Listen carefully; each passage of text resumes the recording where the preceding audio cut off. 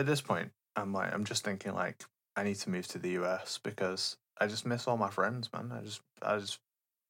It sucks here. It's okay. You can admit it's the food. No, I don't. I just want to hang out with my friends more. Like, Just get brunch. I messaged Days the other day, and I was just like, God damn, it sucks that we can't just like go get a steak, go get a fucking boba tea. You know where we'll be able to get steaks together though? In LA, baby. MGS Con. Yeah. In LA, baby. I was going to say the steak store. And I think at one of those steaks may or may not be paid for by Shane. Oh yeah. Shout out Shane. But yeah, lots of stuff going on there, huh? Oh yeah. That Discord has been on fire lately. As of today's recording, yesterday, from today's recording, I got it's like my first and probably only con announcement, which is very weird.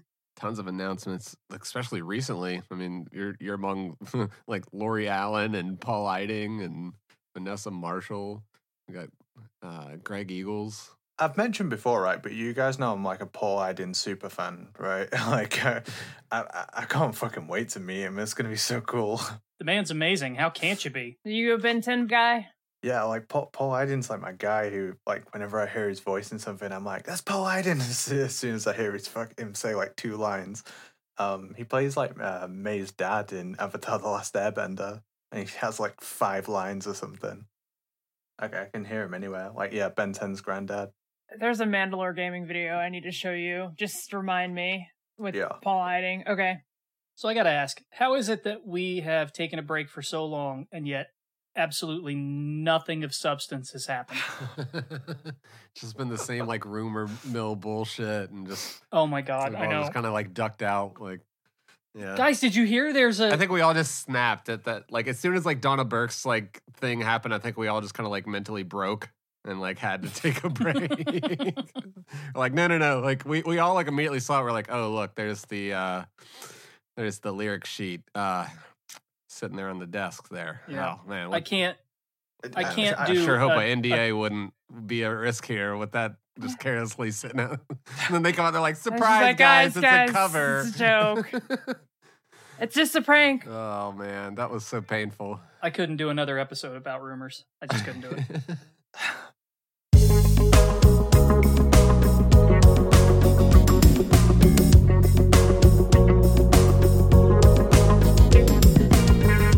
Hey, I'm Fingers. Yo, it's Apache Smash. Hey everyone, this is Days Ahead. And I'm Nitroid. You're listening to the Kojima Frequency.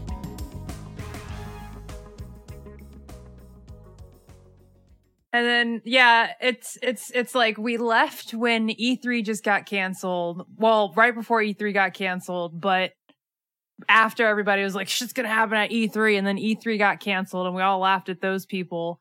But now there's gonna be a PlayStation showcase later this month, and the rumor people are now like, oh, it's gonna be this one, guys. It's the E3 window. The goalpost. The window. Whatever the hell that means. It's whatever the next upcoming gaming event is. That's what the fuck it it's is. whenever it happens, it's that's when they predicted it.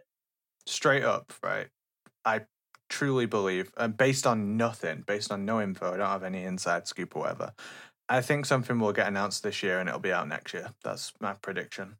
I think it's inevitable. I can agree with that too, but yeah, like we've all been saying this whole time, it's inevitable, but it just gets so fucking tiring doing this over and over. But that's not the point. Yeah.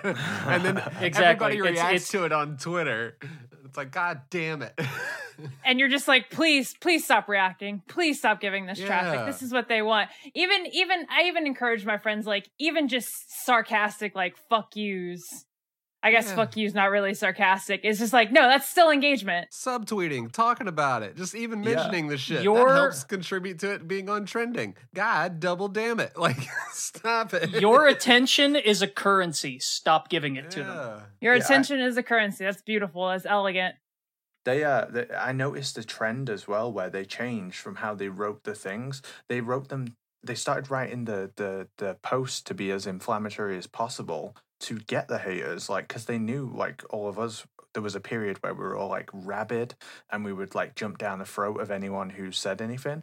So they started like baiting us with it to get even more engagement. Yeah. Oh, I gotta look that up. I mean, It wouldn't surprise me. I'm sure there are, quiet conversations behind the scenes among some journalists about how annoyed they are that nobody just takes them at their word for this stuff. Mhm. It just total lack of self-awareness. No, it's the kids who are wrong, but I got to see that. If they could be honest with themselves, they'd have to know that they're frauds, and like that's not a good thing to think about yourself. I guess.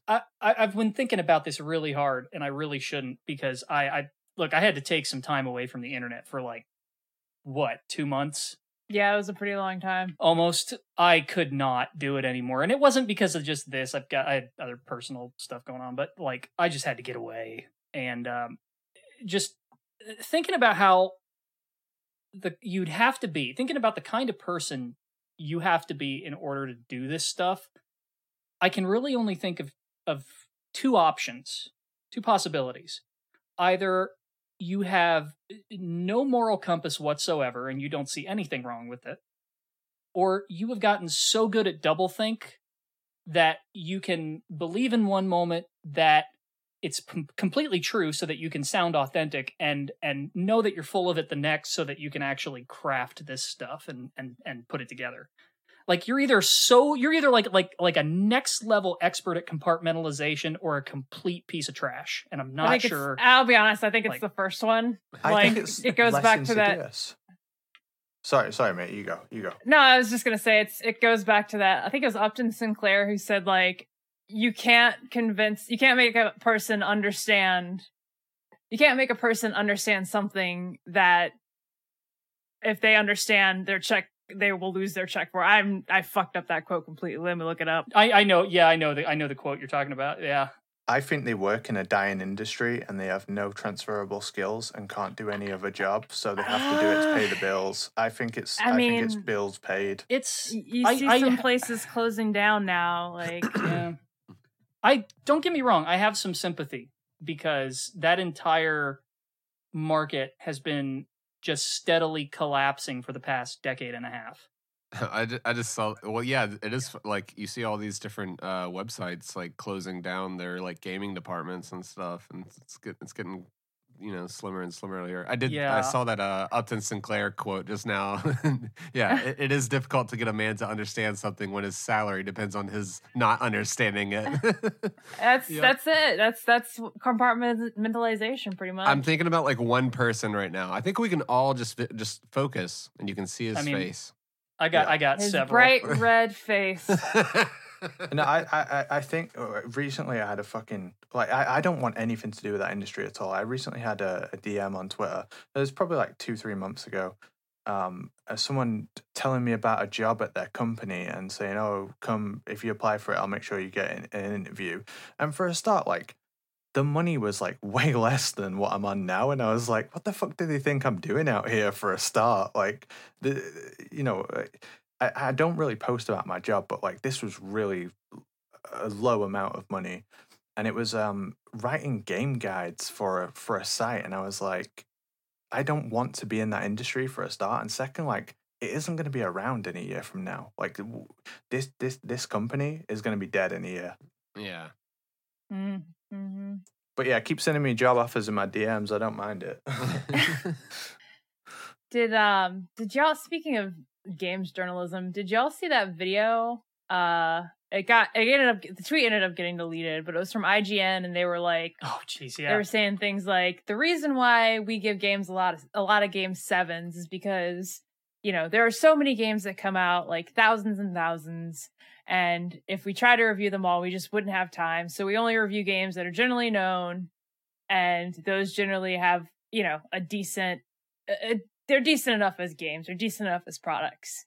That I get that. There's a lot of shit that comes out. There's a lot of shovelware that we don't think. But then they follow it up with, well, if a game's not known, it must not be very good. And I'm like, excuse me? That's a good way of thinking. Whatever the fuck that guy said. The dude said, it was like, that's the way of thinking is 7 out of 10, which, when you think of it in the context of IGN is kind of an hilarious back clap, I guess. I honestly have a picture of people who work in the industry in my head, and they're the kind of people who spend thousands on mobile games.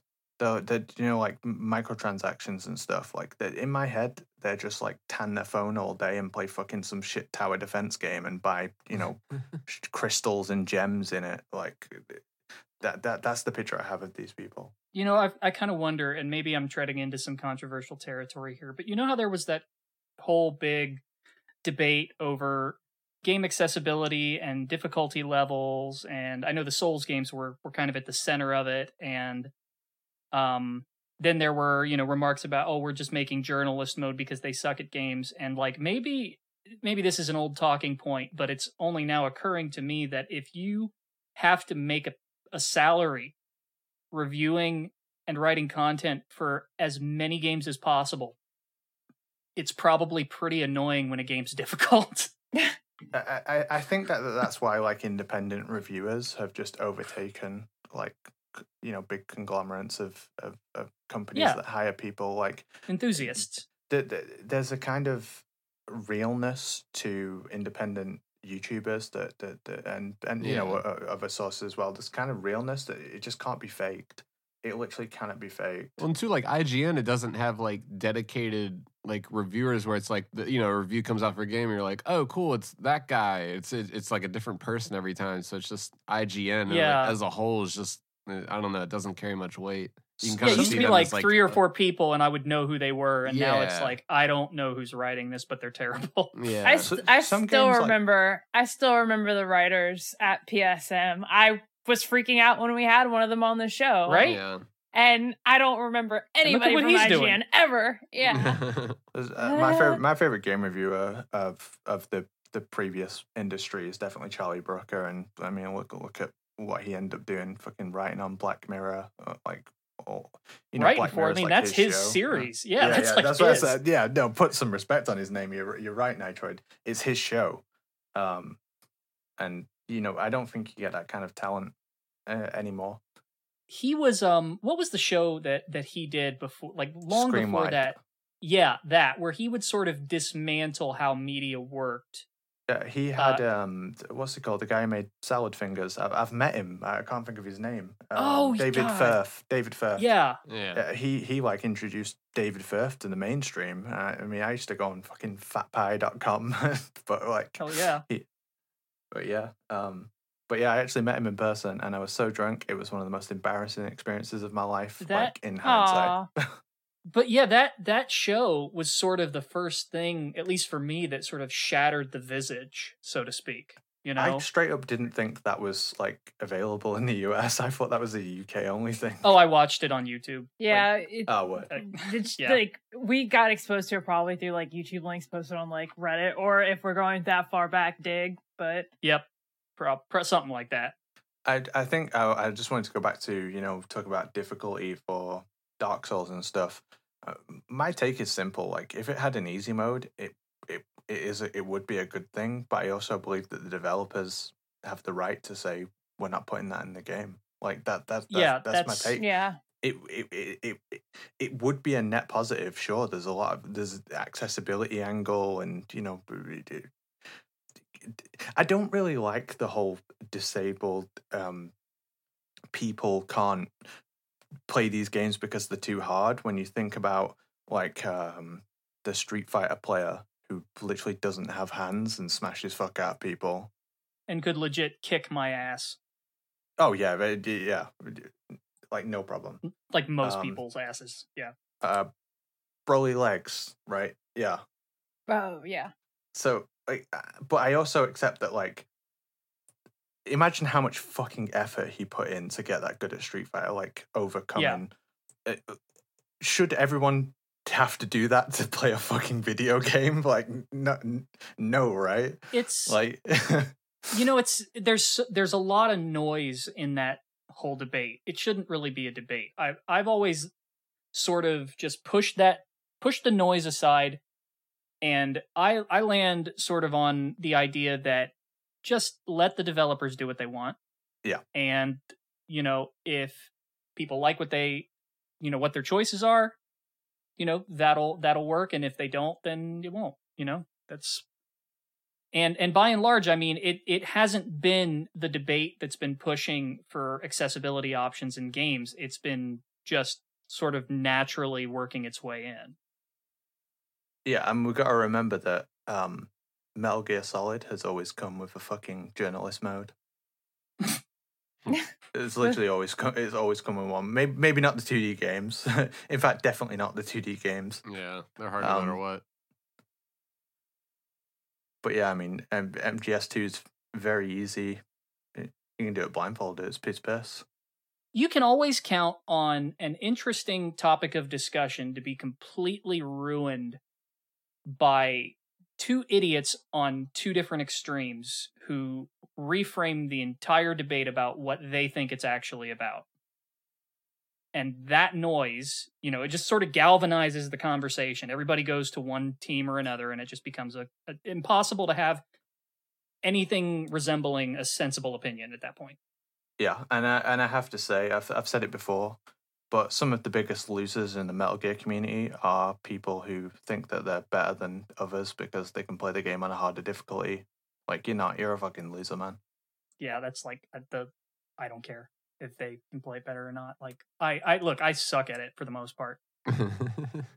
Journalism mode. I'll be honest. I don't play it on. I don't do that. I'm not that bad. Like I've been able to get big boss rank, but in most of them or the equivalent. But I'm not great. I'm never going to be able to speed run like you. I'm not going to be able to go through these. I know. You're like, I know what you're going to say. Thing. No, I'm going to say like European Extreme like is doable by anyone, but you don't have to play on it. Like, and if you if you never played on it, if you only played it on very easy and you just wanted to watch the cutscenes and enjoy the game, that's fucking fine. Welcome to the community. You're just as good as anyone else. Like, I play most games on like normal or hard. Mostly normal. Because I kind of like to see, like, okay, what do they think of as, like, this is what we made for most people? Like, I want to know what you made for us. Like, what do you think the baseline is? That's what I typically do. And part of it is just because I'm not all that great, but, Here's how I kind of view the difficulties as well and tune in. Metal Gear Solid, I think, was a little bit overtuned. Even on easy, it was like a decent challenge, I'd say. And I think partly because of like the binary alert system and how like guards will continuously come at you when you're spotted, and there's not as much chance to kind of get away and clear the alert without taking a shitload of damage. And then MGS2 like got it perfect, like absolutely perfect. European Extreme is really difficult. Very easy is like a breeze, and normal is like your everyman's difficulty. And I just think Metal Gear Solid 3 kind of, like, they went the other way. It's kind of too easy on normal, and you need to kind of... The kind of, like, standard everyman's is probably hard. So they've gone all over the place with it. They've never been perfectly tuned, in my opinion. And also, obviously, MGS3 kind of, like, lost the difficulty compared to MGS2, because on MGS2, if you play on hard, extreme, or Euro, you can pick between not game over and game over if discovered. I love that, by the way. Yeah, I love that too. And it was like, it feels like so much more work was put into like the tuning of 2. Mm-hmm. And then in 3, you can only have game over if discovered on Euro. And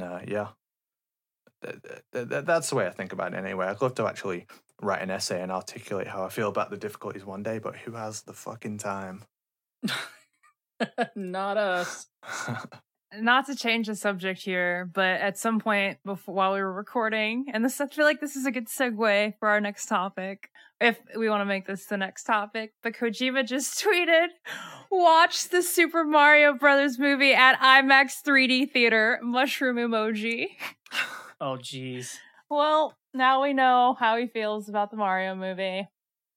Cue it is what the it rage. Is. I'm gonna go see it tomorrow with my mom, and I'm not expecting like a real impactful story or anything, or a deep plot, or It's a kids movie. I'm expecting. Hey, here we go. Okay. I'm expecting another Sonic movie. But it's Mario this time. It's Let me add a bit to what I just said there, okay? Because just because something is a kids movie doesn't mean it needs to be dumb. There are smart kids movies. There are well-written kids movies. but there are also bad kids movies. Let I don't know what this is. I think I'm gonna like it better than the Sonic movie, though, to be honest, because like I didn't really care for that. Like this is just gonna be a big old memberberry like assault. Yeah, like, I get it's- it. yeah. Like, but you know, it's gonna be like, hey, remember Yoshi? And it's like, cool, I get it. let me just say, yeah, if you know I remember Gino, you jerks. if you know what's going on, the moments will be earned. If you don't know what's going on, you'll feel like, I guess, Kojima. But I feel like Kojima knew what was going on, but was still like, what the fuck is this shit? Yeah. Man, the Sonic movie was fucking excellent. What are you talking about? I don't know. I haven't watched the second one yet. I heard that one was better. It's not as good. It's not as good. Okay, well in my then opinion. probably we'll just skip it then. It's got better moments. It's got better little individual moments, but as a whole, It's got tails. You know, I don't know when I'm going to see the Mario movie. Probably not for a long time, because I asked my kids if they wanted to see it, and they were like, not really. Yeah. No, my mom like literally texted me. It was like, I want to go see the Mario movie. I was like, well, we're gonna go see the Mario movie then. It's so weird. Like, they wanted to see the Sonic movie. They asked me to see the Sonic movie. And like, you know, one of them's, you know, quite a bit older now and has kind of moved on past that. But my second son, my younger son, is still well within that age range.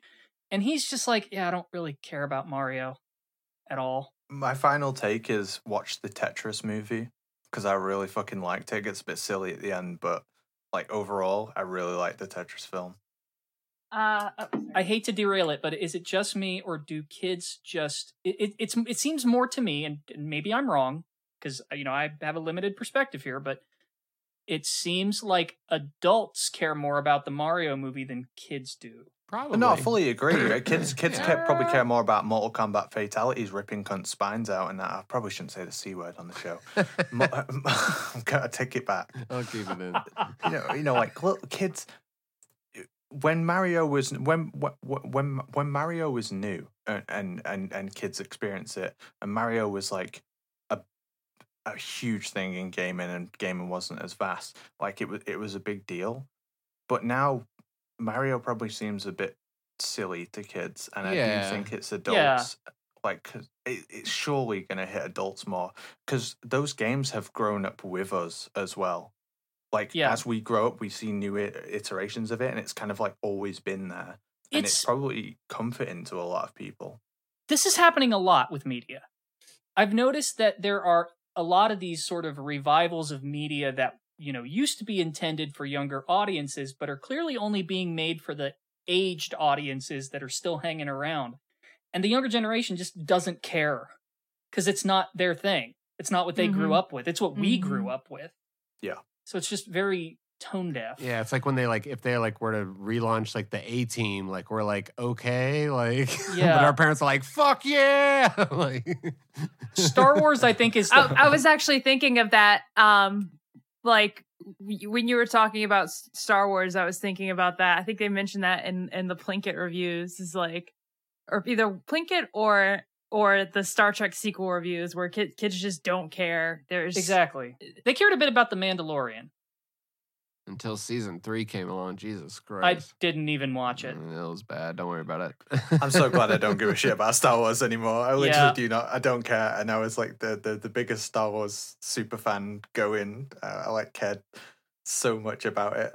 No, it's turned into this MCU thing where like you got to watch all the shows and the movies to know everything that's going on. It's just like, come on. Yeah, I don't even hate it. I don't dislike it. I feel nothing for it. I'm just like free of it. Yeah. No, I'll say like season 1 and 2 of Mandalorian were great, but then like season 3 was just like a filler season, you know? It's just like, so. I mean, I don't know if I want to open this can of worms next to Days and Apache, but don't say the ST word. Yeah, I'm gonna say it. I mean, I'm gonna say it. Like, I briefly cared about Star Trek again for about 35 minutes, bro. And then what the fuck happened? Data went. How did you put it? He did Tokyo drifting on the Enterprise inside of a Borg cube. Maybe we should spoiler alert that and cut that out. Oh, man. You are now about to hear spoilers for a TV show that barely anyone watches or cares about on a Metal Gear podcast. Yeah, there you go. That shit was just like, you want to talk about unearned? Okay, Fingers, let me put this in perspective for you. Oh, yeah, go ahead, hit me. I'm going to explain this in terms you'll get, okay? Yeah. Do a Star War for me. Well, that's exactly what they did. Okay. Imagine if they created a scene. Now, I'll just tell you what they did. They did exactly this. They took the Death Star run from Return of the Jedi, but replaced the Death Star with a Borg cube and replaced the Millennium Falcon with the Enterprise. Mhm. And in terms what they of did. scale, it's not like you have to understand. We're not speaking in terms of like a TIE fighter or some shit, or an X-wing or some shit like that. We're speaking in terms of like a space carrier. Dude, the Enterprise is the size of a city. Yeah, and it also has whales on it. Not many people know that. Jesus. Well, I mean, I refuse was to already. elaborate, but yeah, it does. It does. It had a lionfish too at one point. The thing that frustrates. Okay, you know what it reminds me of? Because this is also something that happened between the times we recorded, and I love how we're talking about everything but Metal Gear and our triumphant return. We talked about it a little bit. This is fine. But We'll get back to it. It reminds me of the Final Fantasy VII remake, Picard Season 3, in a sense that I was cautiously optimistic as I went through, but I understood some of the limitations. But then I get to the end. Don't get me fucking started, dude. What was that shit? Look, I don't even care about like. We need to talk about that. I didn't know you beat it. I've been wanting to talk to you about it for ages. I don't even like care that they're diverging from the timeline, but the pacing was just so awful. And then at one point, the ending was. Oof. It's the most meta remake ever. Yeah, it's a remake that's trying to deal with the fact that you can't remake Final Fantasy VII without disappointing everybody. And I feel like the objective, there's a little bit of overlap between that and Terry Matalas's objective for Picard Season 3, but then they both like pull some shit out of their ass in the sense that, you know, Final Fantasy Remake did the Whispers, and then Terry Matalas did, you know what this also reminds me of? Here, I'll get there in a second. And then Terry Matalas did the whole like, Jack Crusher has like Locutus DNA in his body. That was so dumb. Which dumb. Also, you know what it reminds me of? You ever see that bit from Batman Beyond when you find out Waller injected some Batman DNA? Yes, and they call it Project Batman Beyond. Yes, it reminded me of that shit. Scream. And then they gave my boyfriend like the most half-assed death. I don't know. It was. Can I just say, in defense, I will say two nice things about Star Trek Picard. No, I'll say three nice things. Three nice things about Star Trek Picard Season 3. Because I know Fingers is just waiting for us to shut up at this point. And I don't blame you. I'm going to go smoke a cigarette. I'll be right back. All right, you guys. Yeah, they're good. Nice thing number one. I'm glad that Picard has a kid now. That's nice. That's just nice. I don't want to elaborate. I don't want to dive into the how or the why. I just think on the surface, that's nice. That's the extent of my opinion on that. That's nice. Number two, that was downright surgical how that season retconned the last two seasons of that show. Yeah, holy shit. And, you know, they talk about, like, it's called, like, hanging a lantern, right? It's like a trope where they acknowledge something that they fucked up on. Yeah, he didn't hang a lantern. He hung a damn lamp store. Yeah, he was fucking Illuminations, man. Like, it was almost like a fucking, I agree with everyone who fucking hated this show. Like, and it's so funny because there was people, you know, on Twitter and stuff when the season 1 and 2 were on, and they were like, if you don't like new Star Trek, if you don't like Picard, then fuck you, I'm gonna block you. And it's like the guy who's writing the show now agrees with those people. But yeah, it's just not for me. I'm just gonna watch Deep Space Nine. Oh yeah, no. That's not me saying it was good. I'm just impressed at the surgical level at which he took apart everything those two seasons did. If we could get it out of our system and then never talk about Star Trek again on the show, because I know that Fingers hates it, and I'm sure most people don't give a fuck. I'm really glad that they mentioned Lal, because it was kind of fucking disgusting that they made an entire first season about Data's daughter, and he And was didn't like, mention "Oh, Law. I always wanted a child," and fuck Yeah. fuck you. And then made him suicidal at the end. Yeah, so that actually leads into the third nice thing I'll say about it, which is I'm glad Data's back. Thank you for that. It's Okay, you nice that forgot- they gave him a role where he's allowed to act, because he always Yes. said that like he playing Data, he liked playing Data, but like he couldn't really flex his acting muscles. And Brent Spiner's fantastic in my Yeah, opinion. I really like Brent Spiner. He's wrong about that, because acting as Data in that fashion made you believe the character. Big time. It was his performance was fantastic. I get what he's saying, but I don't think he gets just how good he was at that. I don't think any of those actors realize how good that fucking writing was either. Like, holy Yeah, shit. they They don't. were Clearly, writers. Patrick Stewart doesn't, because he Yeah. was like, "Fuck the characterization of this guy. I'm gonna do my own thing." And then in So- season 3, Terramatos was like, "No," which Yeah, no, I I'm do the agree boss with now. everything you said, Nitroid, except that you missed one thing: What'd I miss? Captain Liam Shaw. Yes, you're right. Okay, 4 things. Shaw was awesome, and they should have just. I get why. I get what they did. I get it, but man, what a waste of an amazing character. Right, and I think Patchy was telling me the other day, and I think he put it eloquently.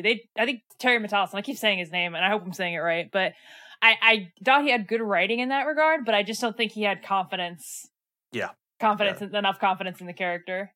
He needs to just be given his own Star Trek project and not tied to anything else that's come before. Write your own shit. You clearly know what's going on. You clearly know how to write Star Trek. You clearly love and appreciate the world. Like, just do your own thing. I don't want to see any Picard. I don't want to see fucking Tuvok. Like, just write your own characters, because Yeah. Liam Shaw was incredible. Sydney LaForge, I excellent. love Sydney. Yeah, I love Yeah, Sydney. Sydney was Excellent great. character.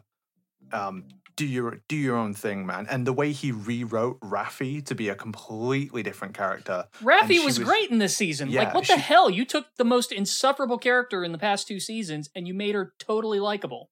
Do you know what I really appreciate about that as well is it's like her acting was spot on. She was doing the best with everything she was given. It was just crap yeah. writing. And once she had good writing, like she ran with it. Fantastic actor. Jerry Her Ryan and was Worf, like, too. What a pairing. yeah. Who would have thought of that as well? Like, I would not have come up with that.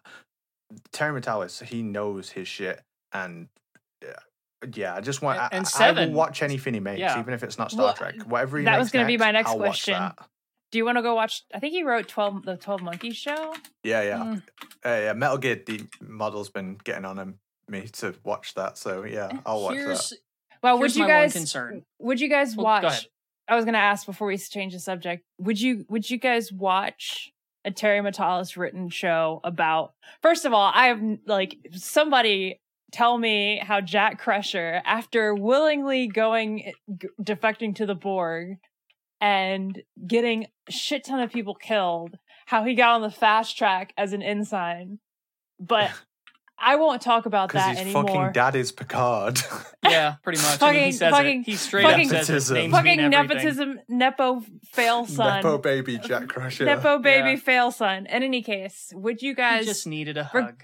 regardless of that, would you watch a Terry Matalas series about 7 of 9, Raffi, and Ensign Crusher? If it's Maybe. if it's about something new, if it's not tied to any pre-existing characters apart from the ones who are in it, if it's not bringing up this fan service bullshit every 2 minutes, if it's its own thing and it's just Terry Matalas writing the Star Trek that he wants to write, hell yeah, I'd watch it. Hell, even like the pacing and theming like that I don't really enjoy, I would still give it a go. I would still definitely give it a go. Here's- And no My- more world-ending stakes. No more world-ending stakes. Just You gotta give stop me that. missions. And no more Borg, please. No more Borg. Oh yeah, God. The Borg are like the pyramid heads of Star Trek at this point. They are. Like, They are. or pyramid head. I just We're gonna lose our audience with all this Star Trek. I know. Fingers is gonna look at this ad and I'm be so like, sorry. Fingers cut No. cut this out. I gotta say one last thing. It's no, Days. I'm sorry, I cut you off. What were you saying? "No, I don't even fucking remember. We gotta get out of here." What were you gonna No, say? I wish I wish it wasn't being done in the style of a Marvel movie. The music, the writing, the lighting, the directing. It's very Marvel movie-esque. It's very just hyper modern in a bad way. It's hard to describe. Joss Whedon isms. Yes, and I'm sick of it. And you could see glimpses of the old ways sort of peeking in this season, but then they would be crushed, and like the music would sound just terrible most of the time. They would be Jack Crushered. Yeah. Sorry.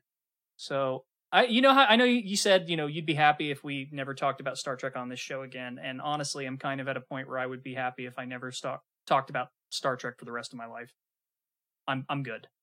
Can you at least give me a little leeway when me and Apache get through DS9? Okay. Yeah, Chelsea watching DS9 for the first time ever.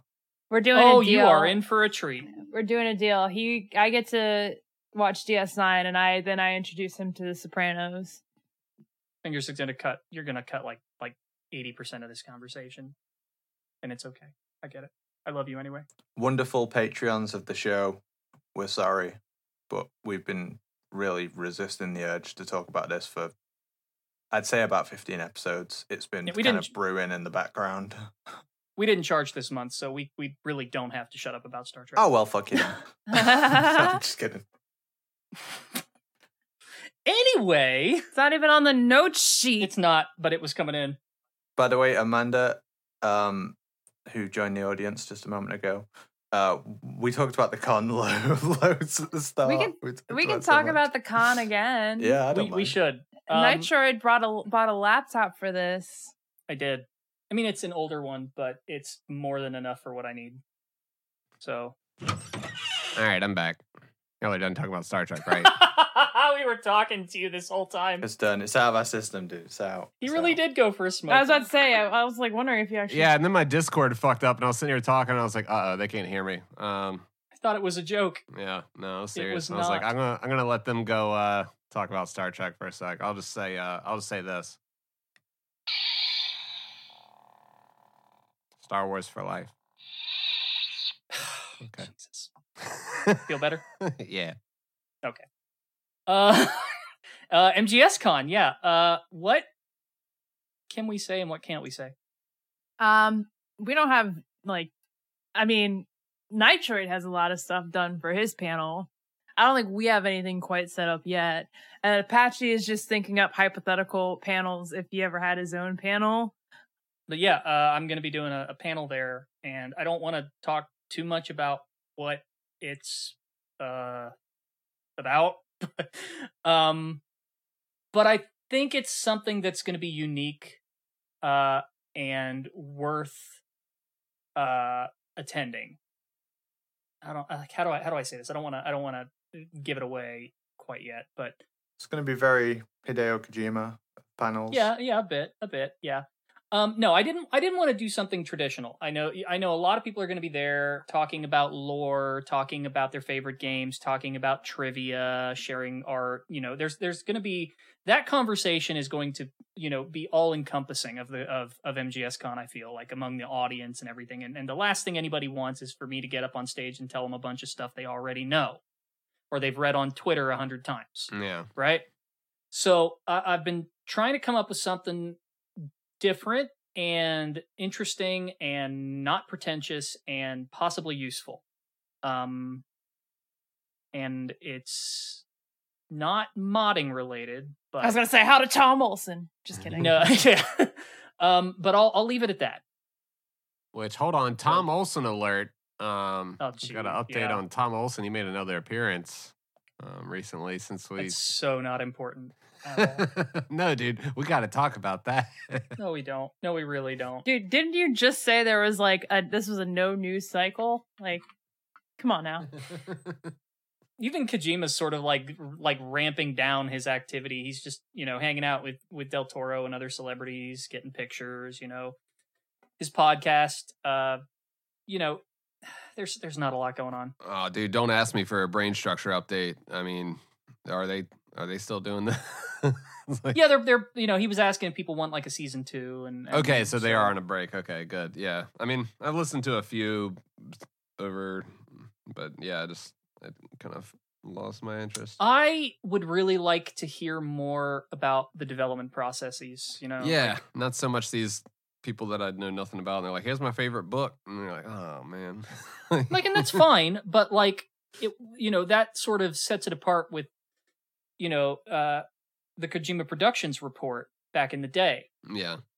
With, Ryan Payton and Kenny Maizumi and how, I would hang on to every word of those shows because they were talking about what they were actually doing day to day in a lot of cases. They were talking about their direct inspirations and not in like this vague, I like movies and movies inspire me to do things sort of way, but like in very specific pointed ways, like we thought of this and it sort of led to this, and like it was very candid. Mm-hmm. And I would love to hear more of that. We'll probably get some more of that as the development cycle of DS2 happens, like we'll just... Yeah. Right now it's pretty secretive until we get the next trailer. Like you gotta... like when we got that first... Which could be tomorrow. Trailer for... Yeah, right. We got that first trailer for Death Stranding and it was kind of like, hey, but like there wasn't any other information really for a while, and everybody was just like, well, shit, like, what do we make of this? I was looking at your notes and I was like, State of Play tomorrow, another DS2 trailer. And I was like, was there a DS2 trailer? No. Like, you're right. The well is dry. Yeah. It's just been a lot of planning and waiting for stuff to happen. I mean, that's the hardest part about this, especially with Konami not doing anything, Yeah, with they're doing weird product announcements with like other weird companies. Yeah, that oh happened my while god, we were can we gone. You talk want about some that? Silent Hill makeup? What the fuck was that? Their Comic Sans like that website, and they're just fully You want leaning some into the low aesthetic. Fucking weird aesthetic Silent Hill shirts while you put on your Silent Hill eyeshadow. I like to think I know a thing or two about fashion. You should see my character in Final Fantasy 14. Like, she's dressed to the nines. So, I assure you Please come back. That is some of the worst clothing I have ever seen in my fucking life. I cannot believe Can you link me to that? I want to see it again. So what? The Silent Hill clothes. Yeah, I need to see it again. What was that company that they were doing it with? I'm gonna Google Silent Hill ugly clothes and see if it gives me anything. that shit was embarrassing as well. Like, even if you like that style, if you can call it that, like, oh god, it's fucking horrible. If you like that, what was it though? It was like some company that's like a... It was Online Ceramics. I'm gonna try typing that too. Silent Hill ugly clothes. That brought it right up. Wow. Yeah, it brought it to me. And the second article was some guy from PC Gamer that was like, well, I like the clothes. And I'm like, that's great. Did this really warrant bandwidth, my man? Even if you like it, you've got to see how fucking embarrassing that was for like Konami. Like, what are they doing? I cannot believe they honestly... I mean, is this supposed to be ironic? I mean, they've got a t-shirt that says, all you care about is that dead wife of yours. And then the URL for the website. Jesus, God. Dude, some kids are going to be like, these idiots are so out of touch. And I'm like, no, I'm allergic to ugly. No, listen, have a look at my fucking clothes in Final Fantasy 14 and tell me I don't know about fashion. Go to the website for that. Oh my god! Have you gone to the actual? It was just a shit show. I remember. Like, what is this GeoCities nonsense I'm looking at? I mean, this is like... This is fully intentional, though. Like they're just leaning it into is. it. Like, okay, then that's funny on the part of these guys, then, and completely. Yeah, that's what I'm saying. Is like, it's an aesthetic. It's just not my aesthetic, and it's entirely fucking inappropriate for Silent Hill. Yeah, these guys are on brand, and this is a perfect encapsulation of like what those guys are, and it's totally like perfectly emblematic of the state of Konami today.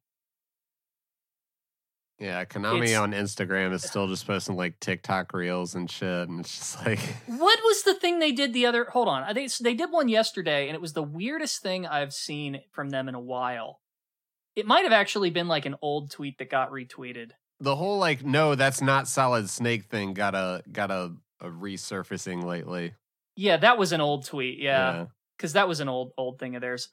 But so like I can't hold him for that. But the brand thing is very weird. I kind of want to get one though. Almost. I love some of these other shirts. Yeah, I want this frog one that says, "Believe it or not, it is still so because of love," and it's two frogs spooning each other. How can you not love that?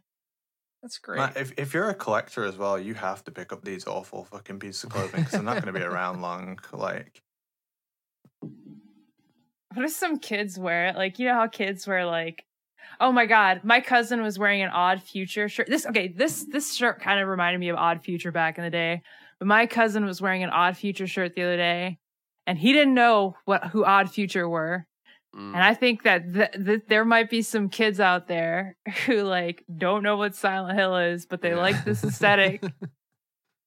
Is this low-key brilliant? I guess. I don't know. Like they I bet it sold to a certain demographic. Well, let's just say that. Like even if you were going for some sort of niche market of like fucking, I guess, like people who think this is cool, it is overall a net embarrassment. Like, you know, you're just pissing people off by posting this. yeah, like the demographic that they sold to is not the demographic that like the people are probably like buying the games and stuff and are like really into it. Probably some like people that wear Supreme and shit like buying this. I don't know. Konami, I love you, but you are fucking hard to love. Okay, like I don't. It's okay, Konami. I know what it's like to be the problem child. I really don't want to bash Konami, despite how easy they're making it. You know, I do want to love Konami. No, me either, again, because but I don't know if you know this, but I'm actually a real big fan of the stuff they do. Yeah, that's been the hardest part about this. It's just been like, oh man, you're sitting there watching. It's like don't. It's like an ex that you like still want to be friends with. You're like, come on, man. You're like, making it just be hard. cool. Yeah. It's all I can see when I look at this is they have no idea how to handle these franchises. Because they can't handle them in the way they're handling everything else successfully. It doesn't correlate, you know, it doesn't translate. You know, they've got these mobile games that they're you know making money hand over fist on that they can, you know, sort of monetize and design a certain way. You know, all these other games sort of lend themselves to those sort of models, but you know, the big franchises don't. And they don't know what to do, and it just seems like, you know, the medium is the message, and it seems so nonsensical and confusing because they're confused. They don't know what to do. That's what I get from this, or it's 4D chess. I don't know. I'm sorry, I still can't get over, is this brilliant or not? And the response was, I guess, and that just that just kind of sort of ended it. Encompasses the whole thing, really. Can I buy these shirts? I'll wear one to MGSCon. You know what is brilliant? My fucking PAL card cup idea that changes based on the temperature of the liquid. I did a lot of research into how to do that, by the way. Daisy did some research too, but she only can make Tommy Tallarico That's so funny. All three of us were just picturing the Tommy Tallarico mug. I don't know about you, Nitro, but all three of us were sitting here going, man, the Tommy Tallarico mug sure did change colors real well. Short answer, it's hard. I hope y'all are still enjoying it into 2023. It's been in the dishwasher like 300 times and it still changes every fucking time. It's been a great mug, yeah. Nice. You're not supposed to do that. I hand wash mine, but it's, yeah. Dude, it's, well, first of all, I'm honored and flattered that you do that. But also, that just shows the power of when your mother's very proud of you. Happy Mother's Day, everybody.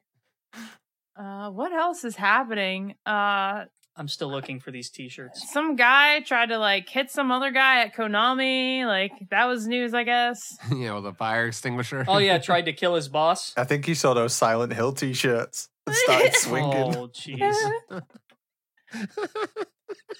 That's awful. I really can't say that, can I? I really cannot. Actually. No, you know what? I'm gonna be honest with you. That joke was in the back of my head as a segue, but I was like, nah, I'm going to hell for that one. If you can find me a link to these t-shirts, I'll buy one. Do they not know? Like, okay, obviously this site is very self-aware. Like this is like, 1 a.m. Adult Swim vibes, right? Like they know what they're doing. 1 a.m. Adult Swim vibes. Holy shit. But Konami, either they're in on the joke, which is really uncharacteristic of who they are right now. This feels like somebody knows a guy that knows, like, you know what I mean? Yeah. Like, this is like, hey, bro, Yeah. like, I got, and they're like, cool. Or they really thought this was a home run or something, or thought it was okay and just didn't really think about it too deeply. Like, I wish it could be a fly on the wall when they had the fucking email about this. Their other shit has nothing to do with like video games, Silent Hill, and like I'm looking at all of this, and it's just why? It's the context. It's all this online ceramics. Nobody can change my world with a frog on the front of it. Like, what the fuck? Why would you use Angela on a shirt like that and then use that promo photo given the whole freaking point of her character? Unless you were like, this is a giant shitpost. That's what it feels like. And I gotta respect it on that front, but yeah, I mean, it's a hilarious shitpost, but on Konami's part, I don't believe for a second that they were in on this joke. Like, peep the sweatshirt that I just posted. Like what the It is literally fucking graphic design is my passion.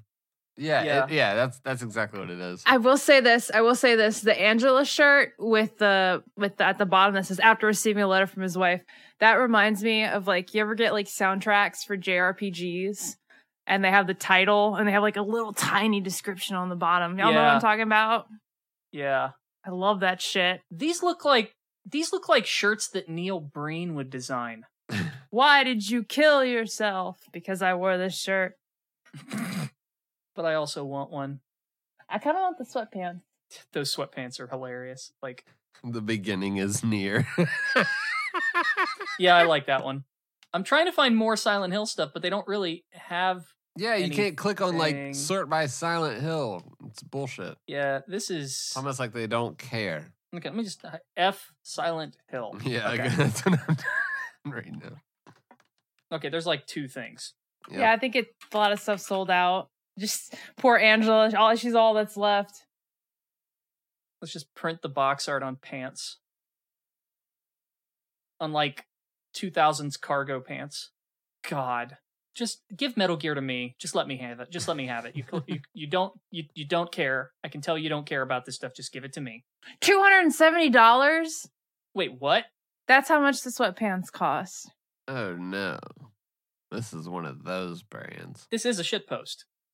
This is absolutely a shitpost. How much is the sweater? I was like, my limit was like $50, and that was pushing it. That was like, okay, birthday gift to myself. The sweater is $70. Nah. I am not. You are like.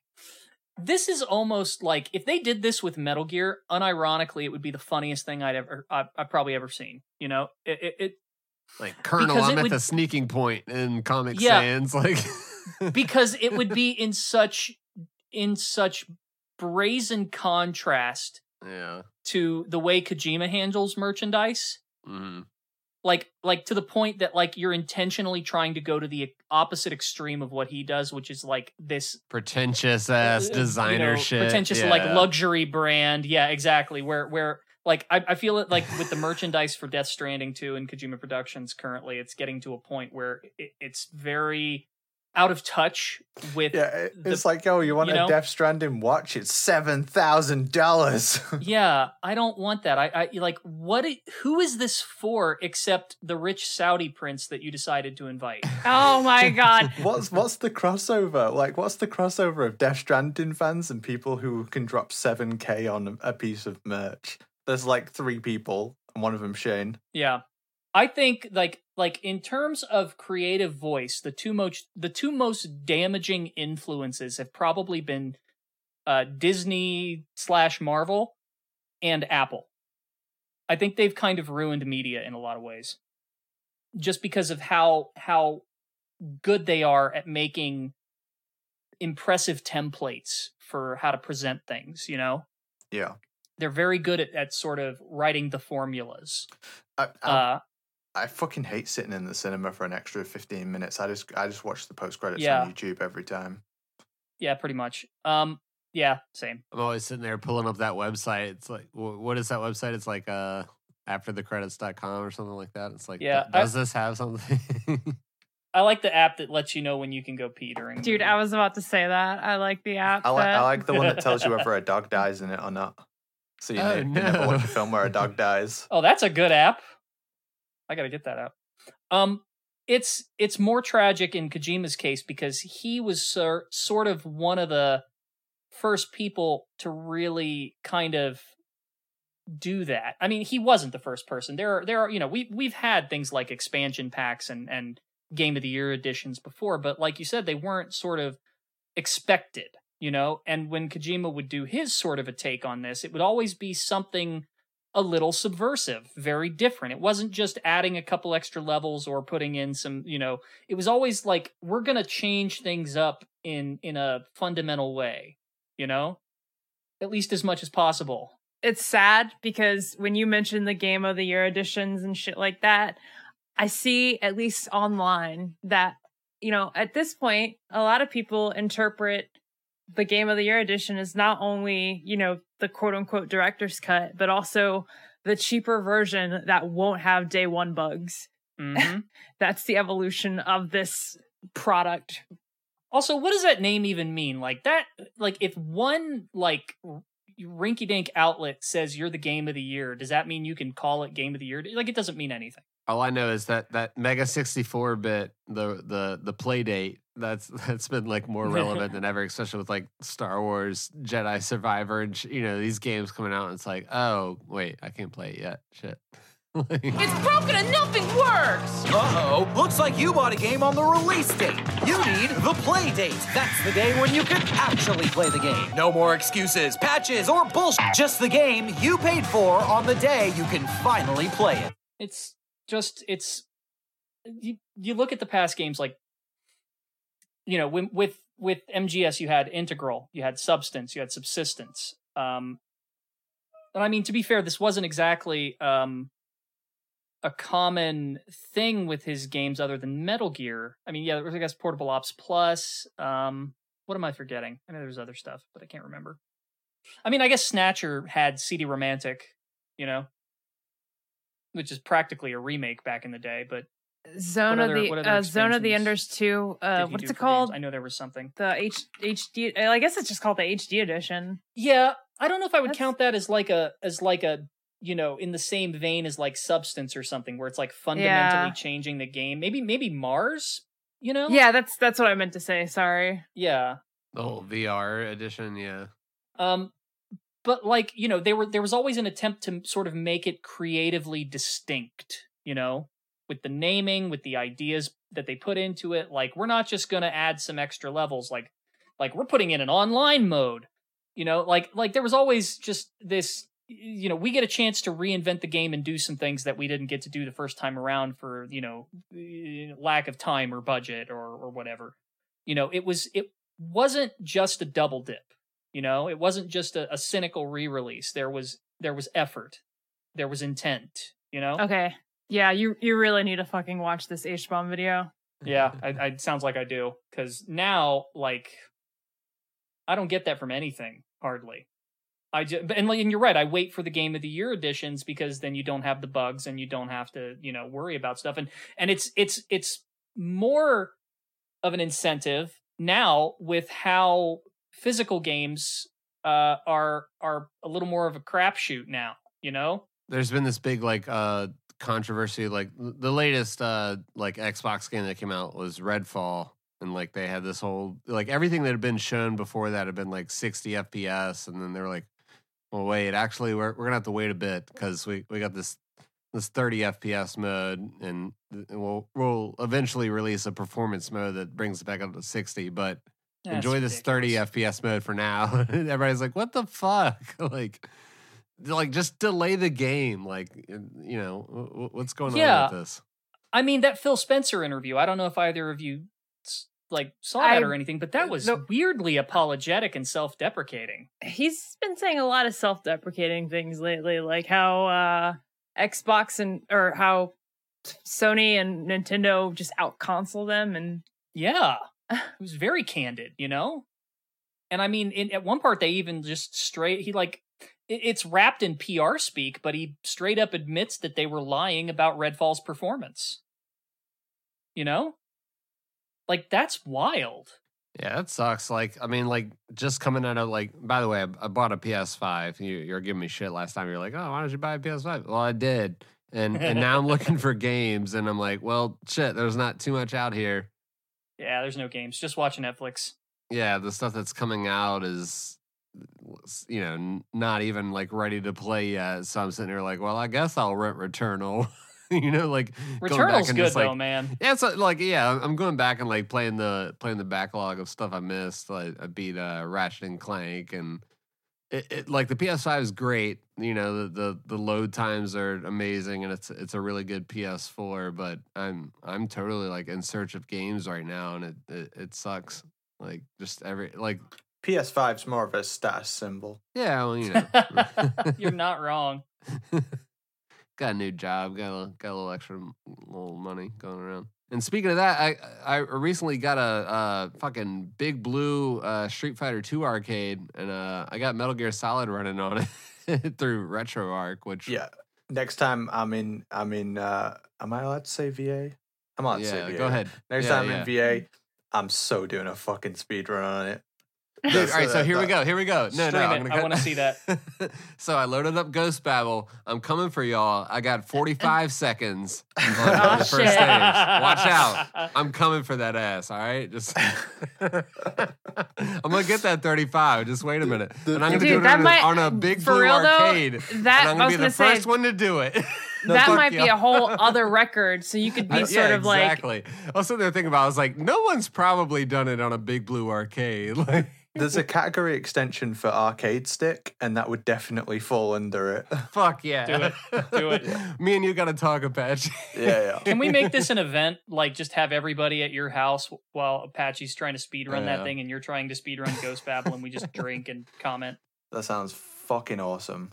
I got Metal Gear Solid, like, PS1 running on it, and, it's 6 buttons, and then, like, the player 1 button. So like basically what I had to do was like say, okay, I gotta like get rid of L1 and R1, but I do have L2 and R2, and I do have my select and my start. And then like start's not really used in Metal Gear, so I do have all the buttons work. Someone was asking me like, you just can't pause it, Yeah, exactly. I mean, if I need to pause it, I'll hit the escape on my keyboard and just pause RetroArch. It's fine.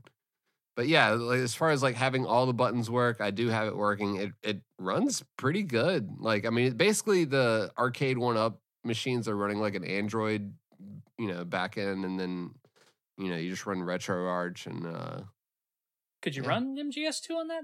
Wouldn't have the controls, but that's like Dreamcast is like the limit for these things. Like once you start running PS2 era stuff. I mean, that's expecting PS2 emulation on something is kind of, check into Aether SX2. It's discontinued, but it's a really good PS2 emulator for Android. You might be able to run some stuff. Okay, yeah, I'll check it out. I mean, that's like I can just upload any APK into this thing like through ADB. And that's illegal. Yeah, well, you are legally dumping all your games from the original cartridges and CDs. Yeah, I have. Correct? Yeah, of course you are. Okay. I have Metal Gear Solid Legacy Collection, so I guess I own all of them. Yep, it's all good. VR missions running on there. It's great. I might have made this joke before, but I'm pretty sure I own enough copies of MGS2 that I can just legally give it to anybody I want. I have, for some reason, I don't know where this came from. I have both a PC copy and a PS2 copy of Silent Hill 2. Whoa. And of all the goddamn things my ISP got me for, I don't have an optical drive on my PC. So I had to pirate Silent Hill 2. And of all the fucking things my ISP yelled at me about for pirating, it's the game that I own like the super expensive version of. And it's like, come on, man. That's really funny. That's why you should sign up for... I can't remember the name of it, damn it. That joke would have been good. WinScribe. Well, that's what I use. Well. Because they don't sell your data. I am not sponsored. I just don't like crappy services. We saw Nintendo went after people recently. Yeah, for that's an emulation. understatement. Yeah. Dude. What about the guy who's like on the hook for what? Like how many millions of dollars? that poor guy. Yeah. 30% of his salary for like the rest of his life. Nintendo don't fuck around, but yeah. The guy's last name is Bowser too. What are the fucking chances, right? What are the chances? Their CEO's name too. Like, what are the chances they're related? That's what I mean. Like, what are the fucking chances? They've been super protective of this Tears of the Kingdom footage, though. Like, Yeah. I saw that Alana got like banned from Twitch for just like showing someone else's preview footage on her stream, and it's just like, damn. I'm calling it now. That's going to be game of the year, by the way. I'm just calling it right Probably. now. I love the tweet somebody posted. Somebody retweeted the person who took the picture of them opening like Tears of the Kingdom or whatever it's called. And somebody retweeted it and put, Nintendo's about to make your house look like a Hotline Miami level. Yeah. Meanwhile, Sega's like, "Oh, you made a Sonic fan game? That's cool. Let me retweet it." Yeah. Lame. I know we're like super on time, but I wanted to kind of reevaluate this because this has been in the back of my mind. And it's also on our notes, of course, so that's why. But I wanted to revisit Resident Evil 4 because Fingers, I know you started playing it. Let's go. Yeah, I played through it now. Yeah, I'm done with it. Yeah. Are we going to address the zombie elephant in the room? Yeah. That's. I wanted to bring it up for many reasons, and both of which both of you mentioned. It's obligatory on this show. So here, yeah, I'll just go in and say like my opinion on it. Like I played it, I beat it, it's fine. But I'll agree with Nitroid. Like I felt like something was missing. Like there was this goofy, weird layer with the original that I feel like they leaned into like the super serious side, and there was no QTEs, and they wouldn't let me put my fucking ammo in a storage box. Oh yeah, I do hate that. And that really pissed me off. But yeah, I don't know. Like I guess I just kind of prefer the original. I mean, like it's a perfectly competent and fine remake. Like I thought they did everything's good, but I feel like they didn't fully represent what the original did. And I'll go ahead and flip that. I feel like what this remake formula would be really well for, like it would do a good job for, is Code Veronica. I feel like it would fit that. Which they'll never do. Yeah, but I feel like it would fit that game perfectly. But 4 had this other wacky element that I feel just wasn't fully expressed in this. But like for Code Veronica, like this totally would have worked. Like the dry delivery. Like we get it, Leon's a dumbass. Like I don't know. It's just I mean, I missed sort of the tone between the characters. It's totally it's tone. Like just the tone was off. Yeah. Do you remember like somebody pointed this out? But like, there's a moment in the original where Leon cracks some really dumb joke when talking to Sadler on the Not codec, and Sadler's just like like it's just really like aware of the fact that Leon's being a total, shithead.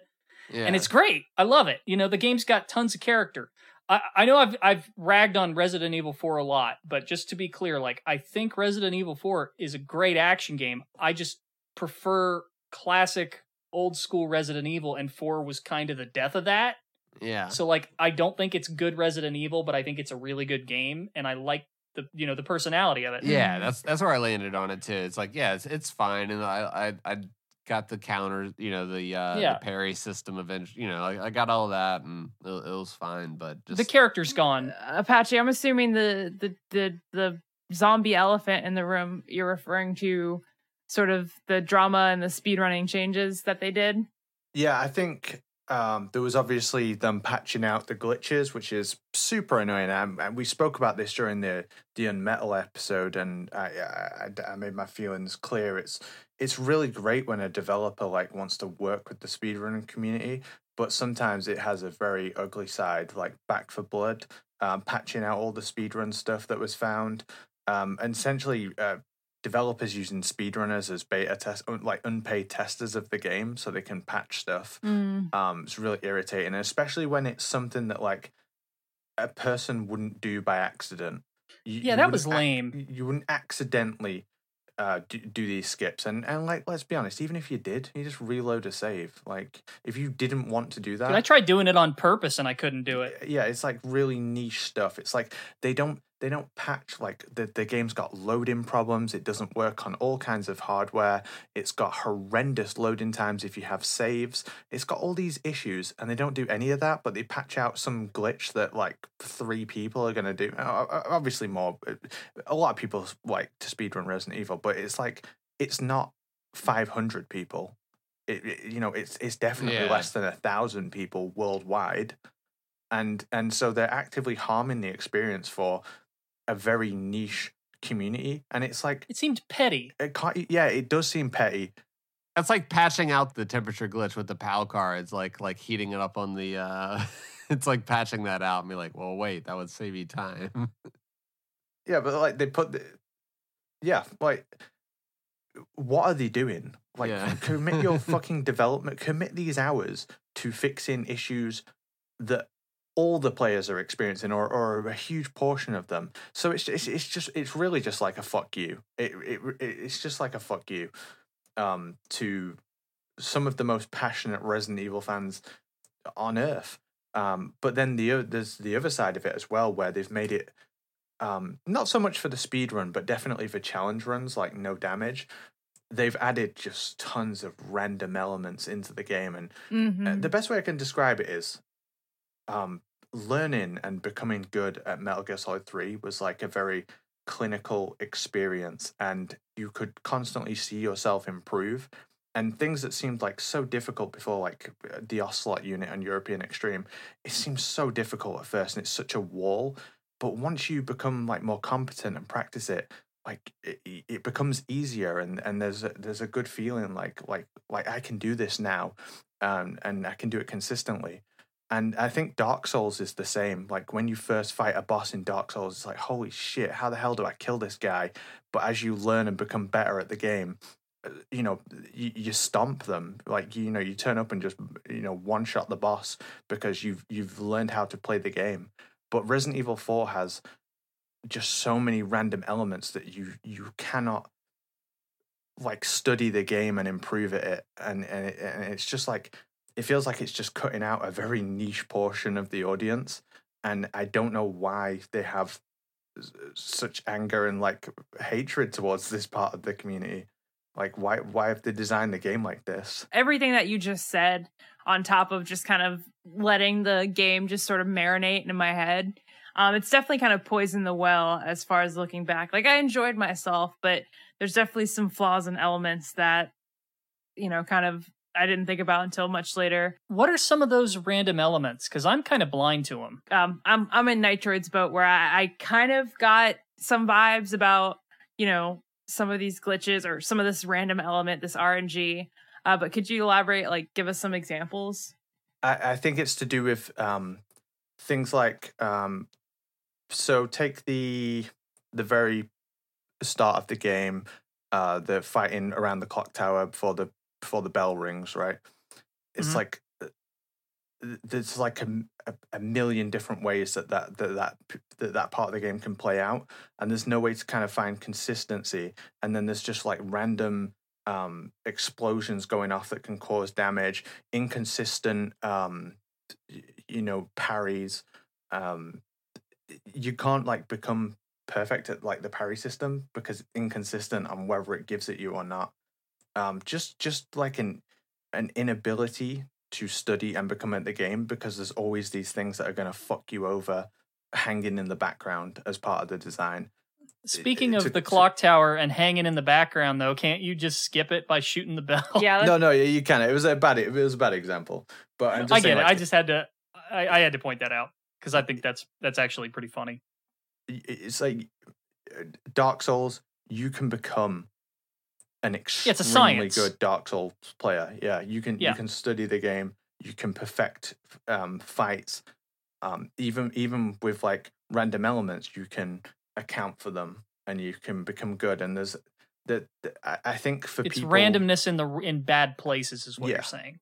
Yeah, for people like me, mastering the games in this way it's like the most it's a really rewarding feeling, and it's a really cool way to play games. And it's a very solitary thing as well, because as I, obviously I've played Metal Gear in events and stuff, but there's other games that I feel that way about too, that I don't necessarily share with other people, because it's a very personal thing. It's like, I love this game, and I want to become very skilled at it, and I want to be able to have mastery over the game, essentially. There's a lot. I think there's a fair amount of people who are like me in that respect, and also like to do that. And it's just awful game design when games can be made to prevent that. It's ironic that it's inconsistent in this way, given how sort of formulaic Capcom's approach to remakes is becoming, or Resident Evil in general. I don't get how they fucking nailed it with 2 remake. They nailed it. It's such a... Probably because they didn't know what they were doing yet. I said before, I straight up want one of the best games I have ever played in my life. It is one of my favorite games of all time. I love it. It's like... I honestly, I could describe it as perfect. It's fucking perfect. I really do love that game. And it's so, like, fucking tight, and you can have amazing control over your character, and there's plenty of randomness in 2 remake, plenty of randomness, but it's all like stuff you can account for, whereas 4 is it's just all over the place. I think there's just too much bullshit in the game. I mean, there's clear examples people have shown where, like, the crosshairs on weapons and red dot sights and stuff, they have them on the enemy and fire, and the bullet just misses for no reason. Oh, dude, shooting the guns in Resident Evil 4 Remake, I was getting flashbacks to Morrowind. That's a good reference. Like, it's just not going to hit half the time. That literally does not happen in 2 ever. I have never ever, missed a shot that I hit into. Never. You know what it feels like? It feels like, because of how much more haphazard everything is in 4, and how more, it is faster, it is more action oriented than 2 and 3 Remake were. That, I don't know. It felt like they seemed to think, I'm speculating, but maybe they thought you were too overpowered and they needed to nerf you, and that was just a bad way of doing it. I think only multiplayer games you should balance from the top end down. Yes. Single player games should not strive to have this perfect balance. I don't know where this idea came from. You see it in games like Skyrim, where they want to balance every, they can't have axes more powerful than swords or maces, because maybe someone likes so they try to scale it. Yeah. But then the scaling doesn't make any sense, and it ends up making the game just bad. Yeah, it just kind of makes it lame for everyone. Yeah.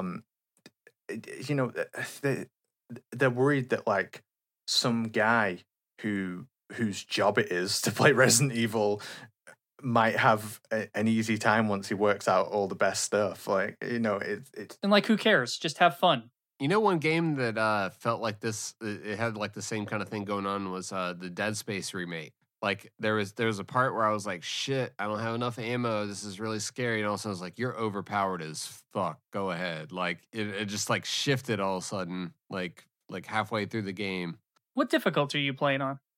Just normal. Okay. But just all of a sudden it shifted to just like, oh, you've got plenty of ammo. You're fine. And I was just using the like big laser cutter type thing to fuck everybody up. But yeah. I think people who want to gain a mastery over games, like, it's clearly a big thing with the success of Dark Souls, Elden Ring, things like that. Yeah. People want to see themselves absolutely wreck, like, insurmountable challenges, and just be able to be completely in control of the character.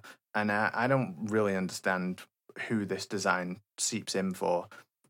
I'm not like anti-random elements in games. I'm really not.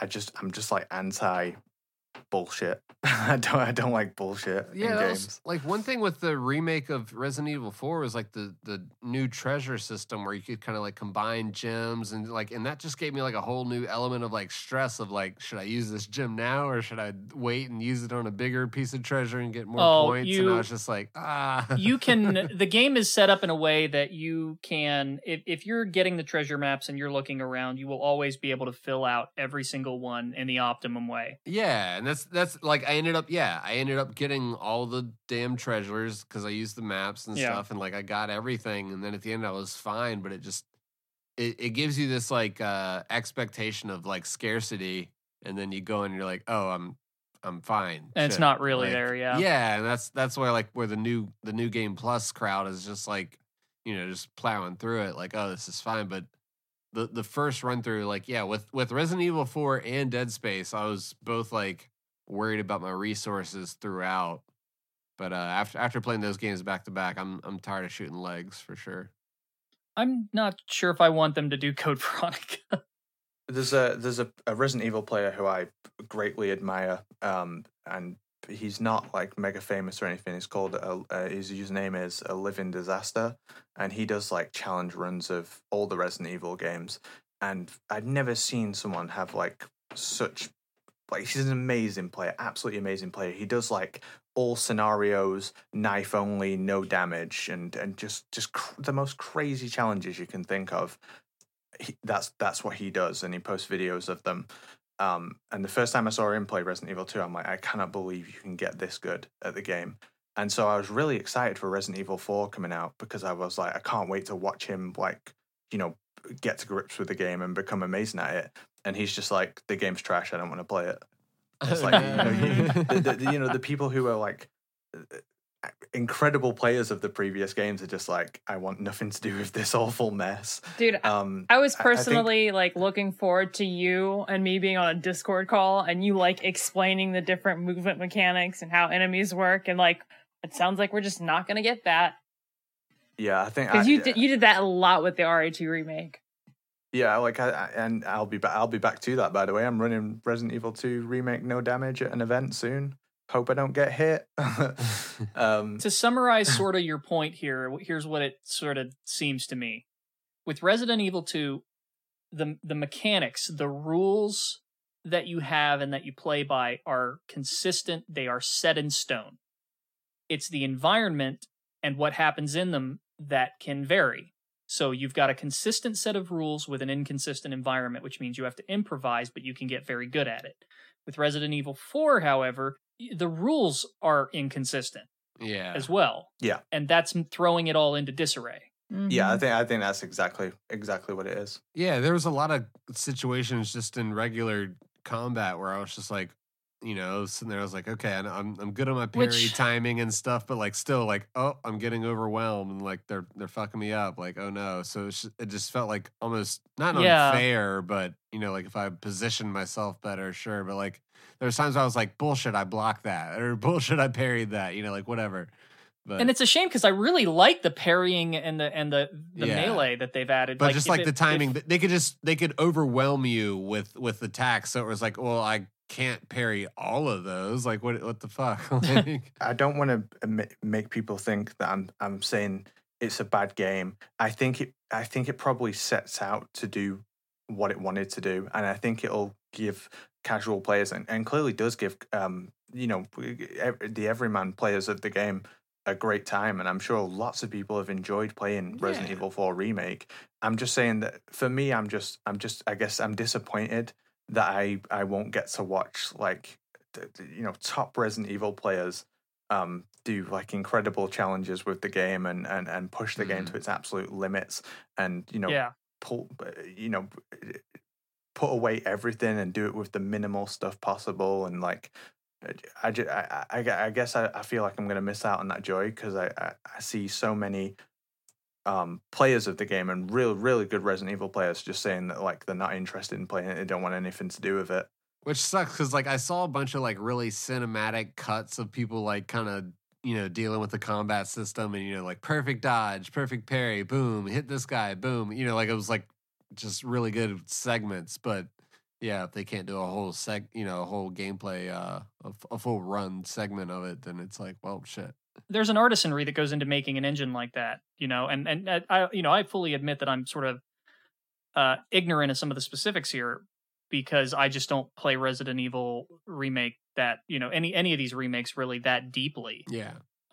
But you were talking about, how MGS and Dark Souls are sort of, sort of Souls games in general are, they're the same. I don't think I've done this before, but Metal Gear Solid 3 European Extreme is exactly like Dark Souls. It's like something jumps out and hits you in the face and kills you, and or like in Metal Gear Solid 3's case, you get seen by a guard and it gives you a game over, and then you have to try it again with the knowledge that you've learned from failing, and it's trial and error. Certainly at first, it's like you fail repeatedly, but eventually you understand the challenge and overcome it.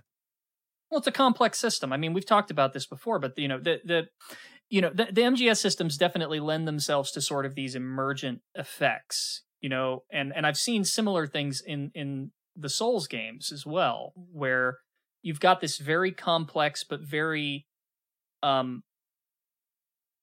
do I put this? Very technically intentional systems. They want you to know the rules. Instead of giving you like a linear challenge, it's not like you put the key in the door to open it. It's like it gives you a whole toolbox and says, find a way through the door. Yeah. It's not a sandbox, it's a playground. And none of the tools are going to break on you. Yeah. Yeah, it's not a sandbox. No. I heard people, we talked about this too, but there are people who have said MGS3 is a sandbox, and you mentioned that you disagreed with that, and I agree with you. Like, that's not what it is. Yeah, low key. There's a video on YouTube about 300 views talking about Metal Gear Solid 3 Sandbox, and I'm going to make a response video to it, just breaking down everything that's incorrect in that video. Like Tommy Tallarico. Just kidding. No hate to the guy who made it. He's just wrong about a lot of stuff. It doesn't make him a bad person. It doesn't make him invalid. I just disagree intensely, and I want to make my feelings known. It's like you said, the rules are set in stone, and you just have an amazing kit and so many ways to solve the puzzle, but the rules are very I can't get the words to fucking describe. I love Metal Gear Solid 3. No, I get it. I mean, it's a sandbox is sort of meant to be this wide open thing where you can experiment and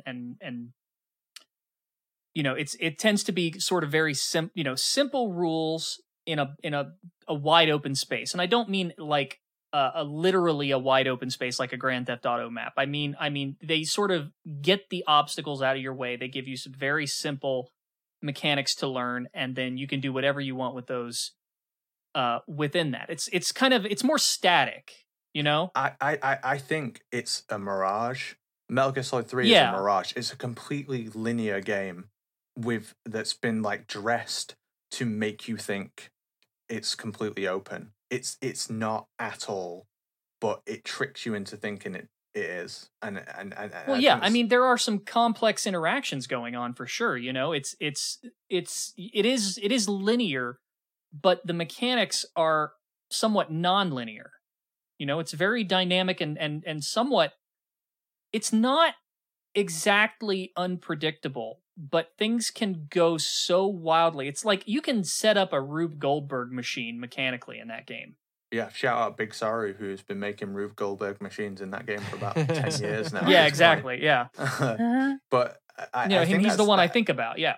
I think that's incredibly special, and it's something I love about Metal Gear Solid 3 is how it tricks you into coming across as a more open game than it is, and it does little things that stick in your mind. So when you think about it, it's this huge, expansive wilderness. Whereas the actual game, when you boil it down, it is so linear. I mean, its rooms literally chain on one from the other. It's almost a straight line. The game is pretty much a straight line. It's so linear. And just the fact that so many people do think it's a sandbox, I think that's just a testament to how well it was made. I mean, speaking of, Sandbox, I mean, I gotta give credit to MGSV. I mean, like, there's some shit you can do in that game. There's one channel that I can think of, Hikari MGS on YouTube. He used to set up some, it was just like him setting up bowling pins and knocking them down, with guards and doing all this funny shit. But it was like that other guy that you're talking about that Big Sorrow used to do, it's pretty much like the MGSV equivalent of that. But, shout out Akari. He was my nemesis, man. I went to a deep place to beat his MGS3 run.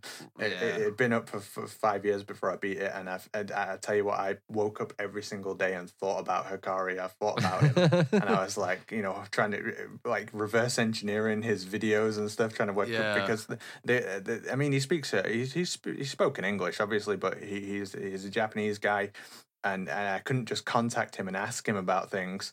So I used to sit and watch his videos for hours. He has thought up and created more things in Metal Gear Solid 3 than people will ever appreciate. A lot of I'd say 90% of the speedrun is his DNA. That's pretty crazy. And he used the fiddle remix in a lot of his. I've had maybe 5 conversations with him in my whole life, and he's a stand-up guy and an incredible Metal Gear player. Yeah, shout out Hikari for sure. God, I wish there was I know I'm going off track here, but just with everything you can do in MGS3, I wish there was a level editor. Oh man, VR if we could make VR stages, that'd be so fucking cool. Yeah, I don't know. Would they be VR? It'd be more like boot camp, wouldn't it? Just to stay within the time period? For 3, right? Yeah, for 3, yeah. I always wondered how they would do VR in 3. Would it be someone simulating that environment, or would it be just like an army boot camp training kind of thing? Instead of VR, it's like actual set pieces that exist in the real world. That's how I have always imagined it from way back before the game came out. Yeah, the shooting range versus VR, yeah. Yeah. Was that it would be all natural and fake stuff and cardboard cutouts and stuff. And they sort of did a little bit of that in Peace Walker. Yeah. But yeah, that's sort of I never thought they would actually do VR missions, and they didn't. So, What was that the Puyan missions? Yeah, it's well, I mean, with MGS3 and 4, instead of doing VR missions, it was the online components. Those were the major additions. Those were the extra. That's the extra gameplay. I was always bummed that 4 never got VR missions of some kind, because that game has so much going on for it mechanically, and yet you have almost no opportunity to make any use of any of the stuff in there. That would have been the best way to just take advantage of all those gameplay systems. That does feel like the big complaint about MGS4. It's not like the systems aren't great. It's we just never got to use them, and it's just cutscenes kept cutting us off whenever we were doing cool shit. Yeah, I just want a level editor. I want Metal Gear Maker. Metal Gear Maker is the word, man. Yep, we've been saying that for a long time. I think if they do a Metal Gear Solid 3 remake, I'm sorry to bring it up again, but if they do a Metal Gear Solid 3 remake, I hope I like the game even half as much as I like Metal Gear Solid 3. If I could love that game even 50% of how much I like Metal Gear Solid 3, then it's going to be an absolute treat. I wish nothing more that if they do it, that it's good. I really, really want it to be good. Can I ask you something? What? Are you going to be mad at me if I just hate it on principle alone? No, because you can hate whatever the hell you like, mate. I'll never agree or disagree on something just because you said it. We definitely good man. We definitely both hate some of the same things, and we disagree on some things. But I know, I'm kidding. I mean, whatever they end up doing, which, I mean, let's face it, they are eventually going to do something. I'm gonna try it.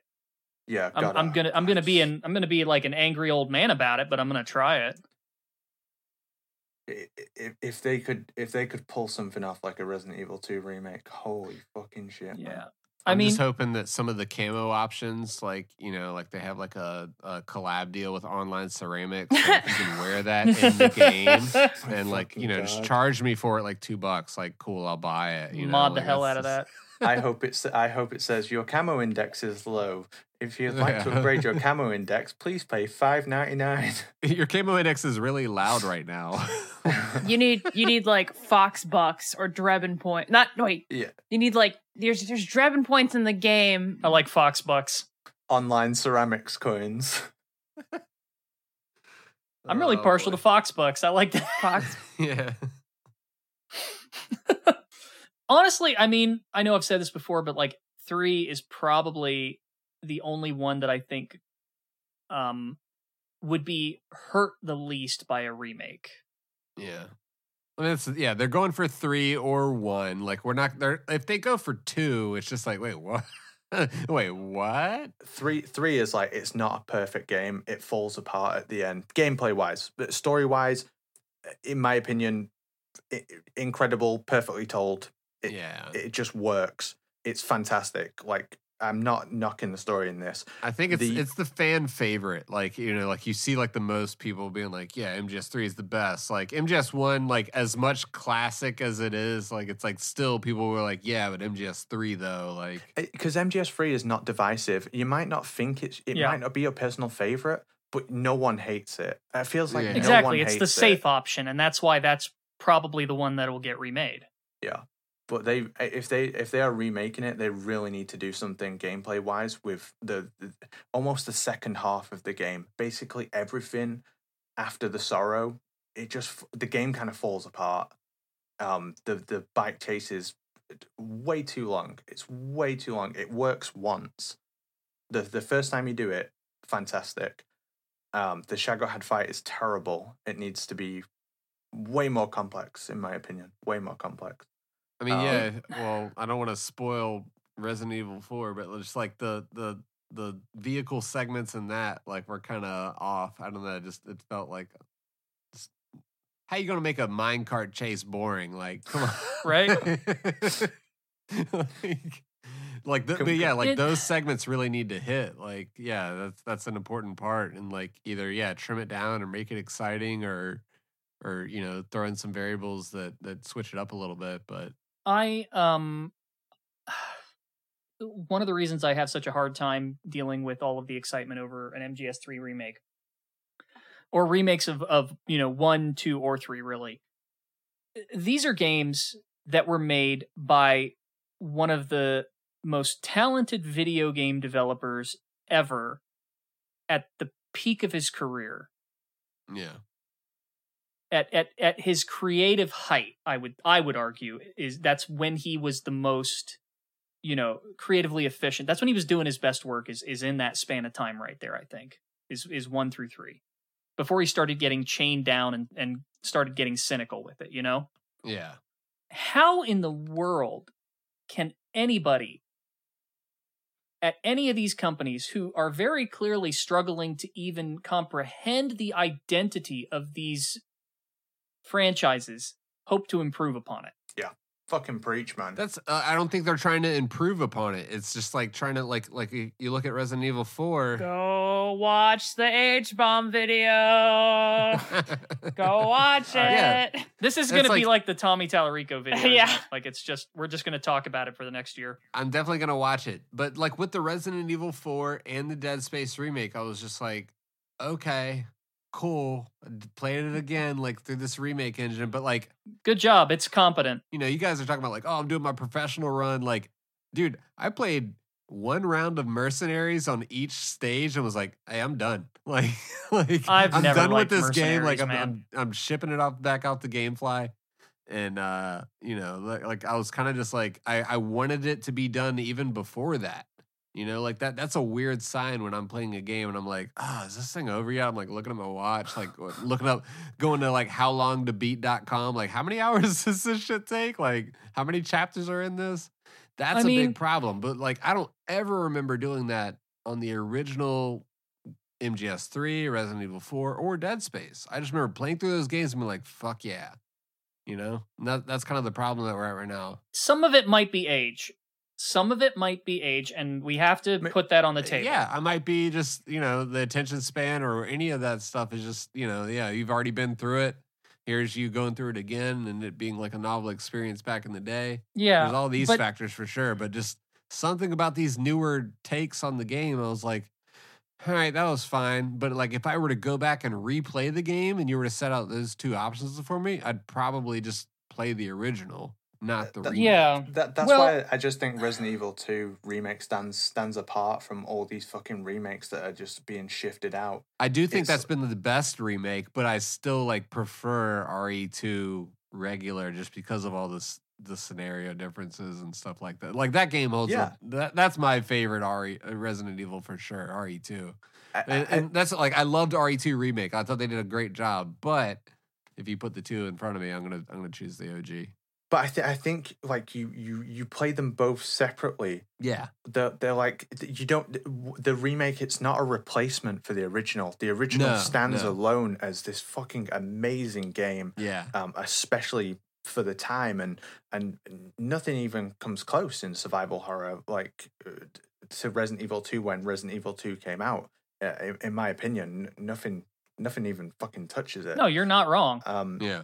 And then you have Resident Evil 2 remake, and it's like a completely new experience, paying homage to the original, and exists because of the original, and is catering to a whole new audience while being like faithful to the theming of the original, and and improving. You know, I mean, I'm sure people will argue this, but it improves on some of the stuff that's bad in Resident Evil 2, like the voice acting and the like, come on, like I don't think I'm out of line here saying that like it's comical listening to the lines of dialogue in Resident Evil. Oh, it's terrible, for sure. man. Yeah. And that's just par for the course for Resident Evil for the most part. It's almost like good because it's bad. It's like funny, right? It's like campy. silly. Yeah. But Just to be in clear, Resident- they haven't completely escaped that. I mean, we've played 7 and 8. Let me give you an Well, example. and though. RE4 remake too. Let's not pretend I was those gonna say, lines were delivered with have you guys fucking not enthusiasm. not seen like Maddie's comics of all of Leon's cheesy lines? Oh God, Yes. Nighty Night Nights absolutely kills me every single time he says it. But yeah, the one thing I'll say for improving the story was like the way they handled Kendo in Resident Evil 2. Yeah, Like, that was that's great. one thing Yeah. I do like about these remakes, regardless of everything else, is that I love the kind of new characterization there. Yeah. Oh, Marvin was great. Yeah, Marvin and Kendo in RE2 remake, they did a great job on both of them. yeah, it's like that's where you want to make improvements, and like Well, you're sort of getting into the whole problem with remakes in that you've got really two options when you make one. You can either stay as faithful as possible, in which case you know, why are you doing it? Are you saying the original had problems? Are you trying to improve it? Like, what your goal becomes muddied. Or you're trying to do something totally original or new with the idea, in which case you run into a, you know, something that's Taking liberties. Yeah. You know, yeah, and so like remakes are kind of one of the hardest types of media to objectively critique, because, you know, if you haven't played the original, you're missing context. If you have played the original, you've got a bias. I just think it's like, look how much the technology has improved. You know, this is so many years later. It's, you know, things have like, you know, all kinds of new wonderful technology has come in. What would this game be like if it was made now?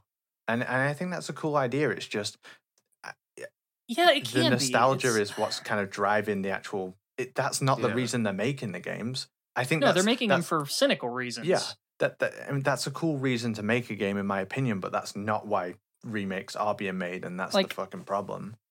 I know that there are problems with it, but the remake of the first Resident Evil, the GameCube remake, right? Yeah. That is one of the few examples of a remake that I really like. And I know it's not perfect, and I know everybody hates the Crimson Heads and all that, but Yep. like, I love that game.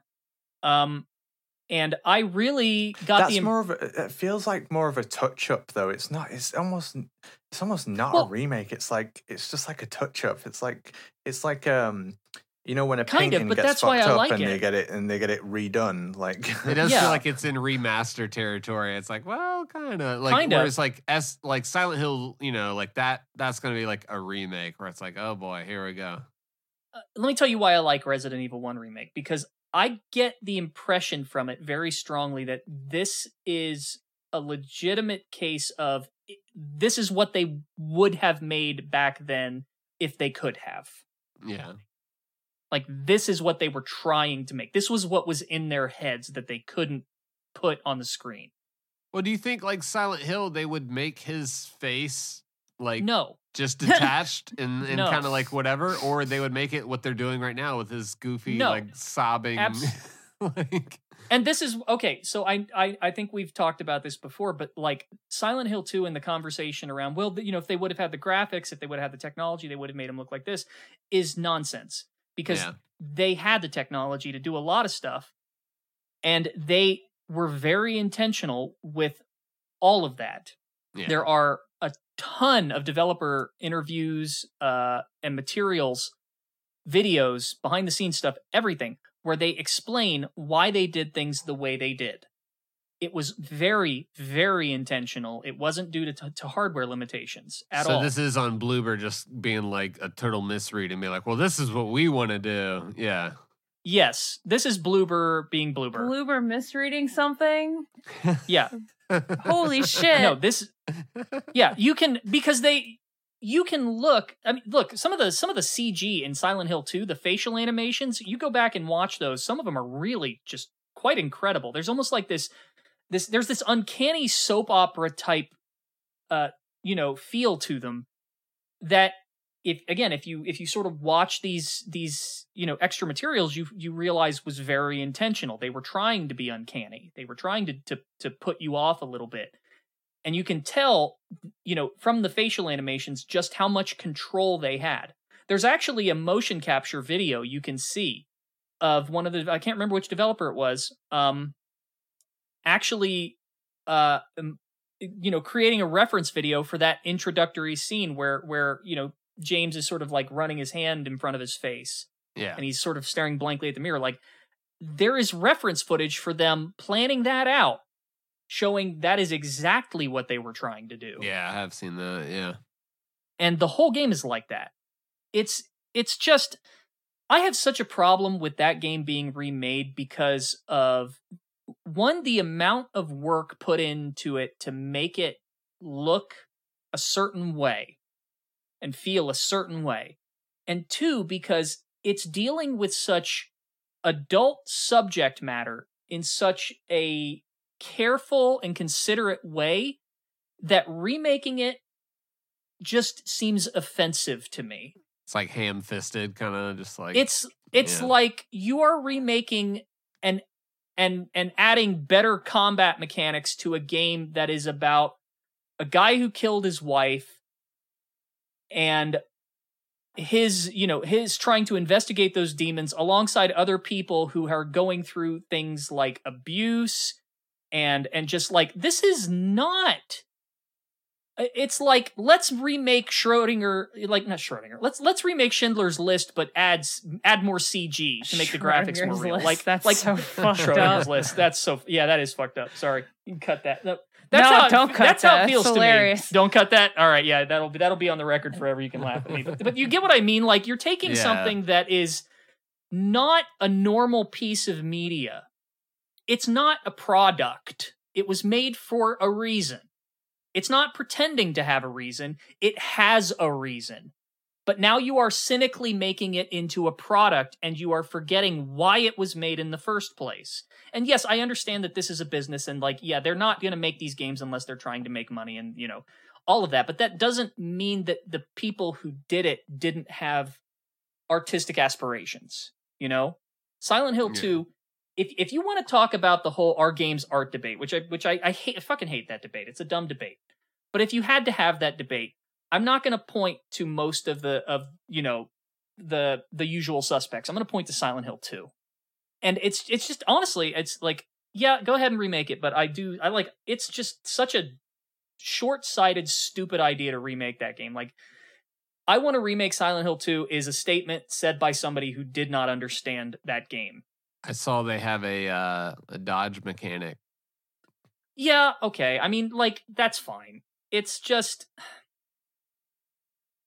it's the mentality of we need to improve the mechanics. We need to give this game. We need to give it better gameplay. We need to give it better and more dramatic graphics. Let's get rid of all the jankiness and make this streamlined thing. It's Pyramid Head. Look, it's the thing. Like, it's all very shallow and cynical and.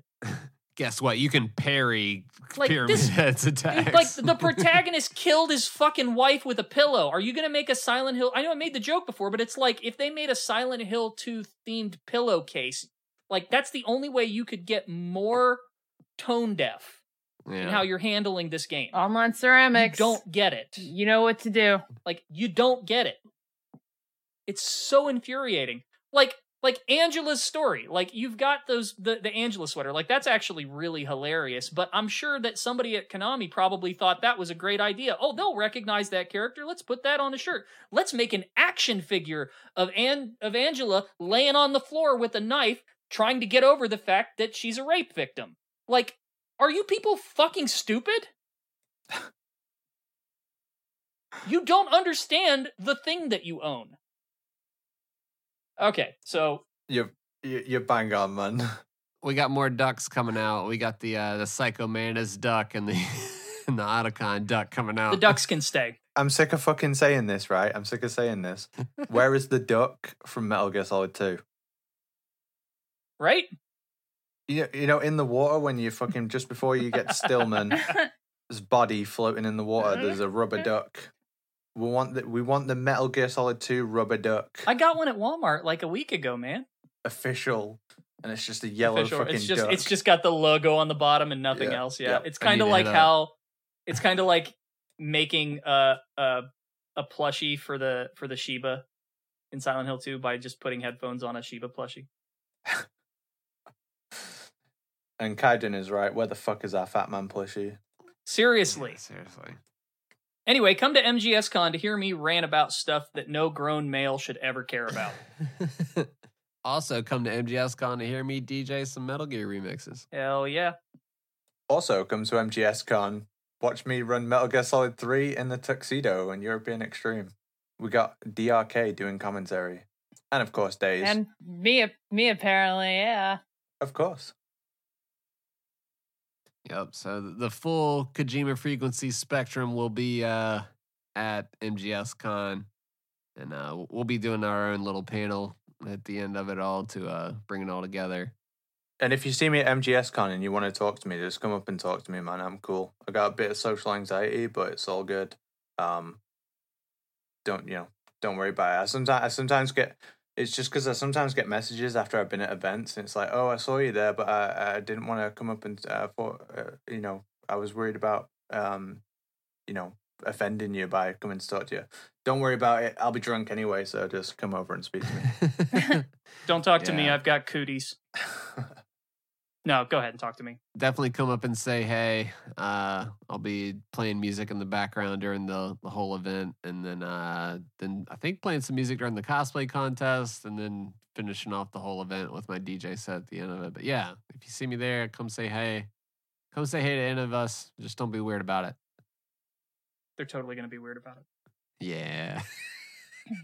If you're worried you might be awkward, don't worry. I'm even more awkward.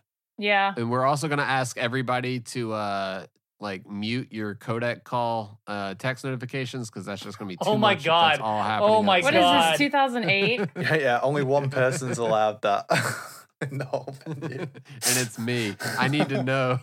Yo, real talk, the codec call sound effect is one of the best alarms. It's the most alerting to your ear thing ever. I can hear it across my entire house. It's a great alarm sound. Yeah. For a call, yes, but if you want to wake up in the morning, set it to the alert sound effect. That'll get your ass up. No. For the alert, for an alarm, you want to go with the fiddle remix and just dive right into the whoa-ho part, and that'll wake you right up. Oh, that's just traumatic. I literally had that set as an MP3 as a download for everybody. People were like, bro, this is the best alarm I've ever used. So yeah, it does work. There are going to be every single person there is going to have that codec ringtone. Yep, it's going to be great. I'm so looking forward to it. That's gonna be so much fun, and we all get to meet up there. in LA. It's gonna be a good time. We should go like crash Konami HQ on the following day. I fancy that. I will write an email. Oh shit. I was about to say we can make that happen for sure. Let's go to Konami. Yeah. Presuming they don't listen to this episode. Don't worry, they won't. All right, everybody.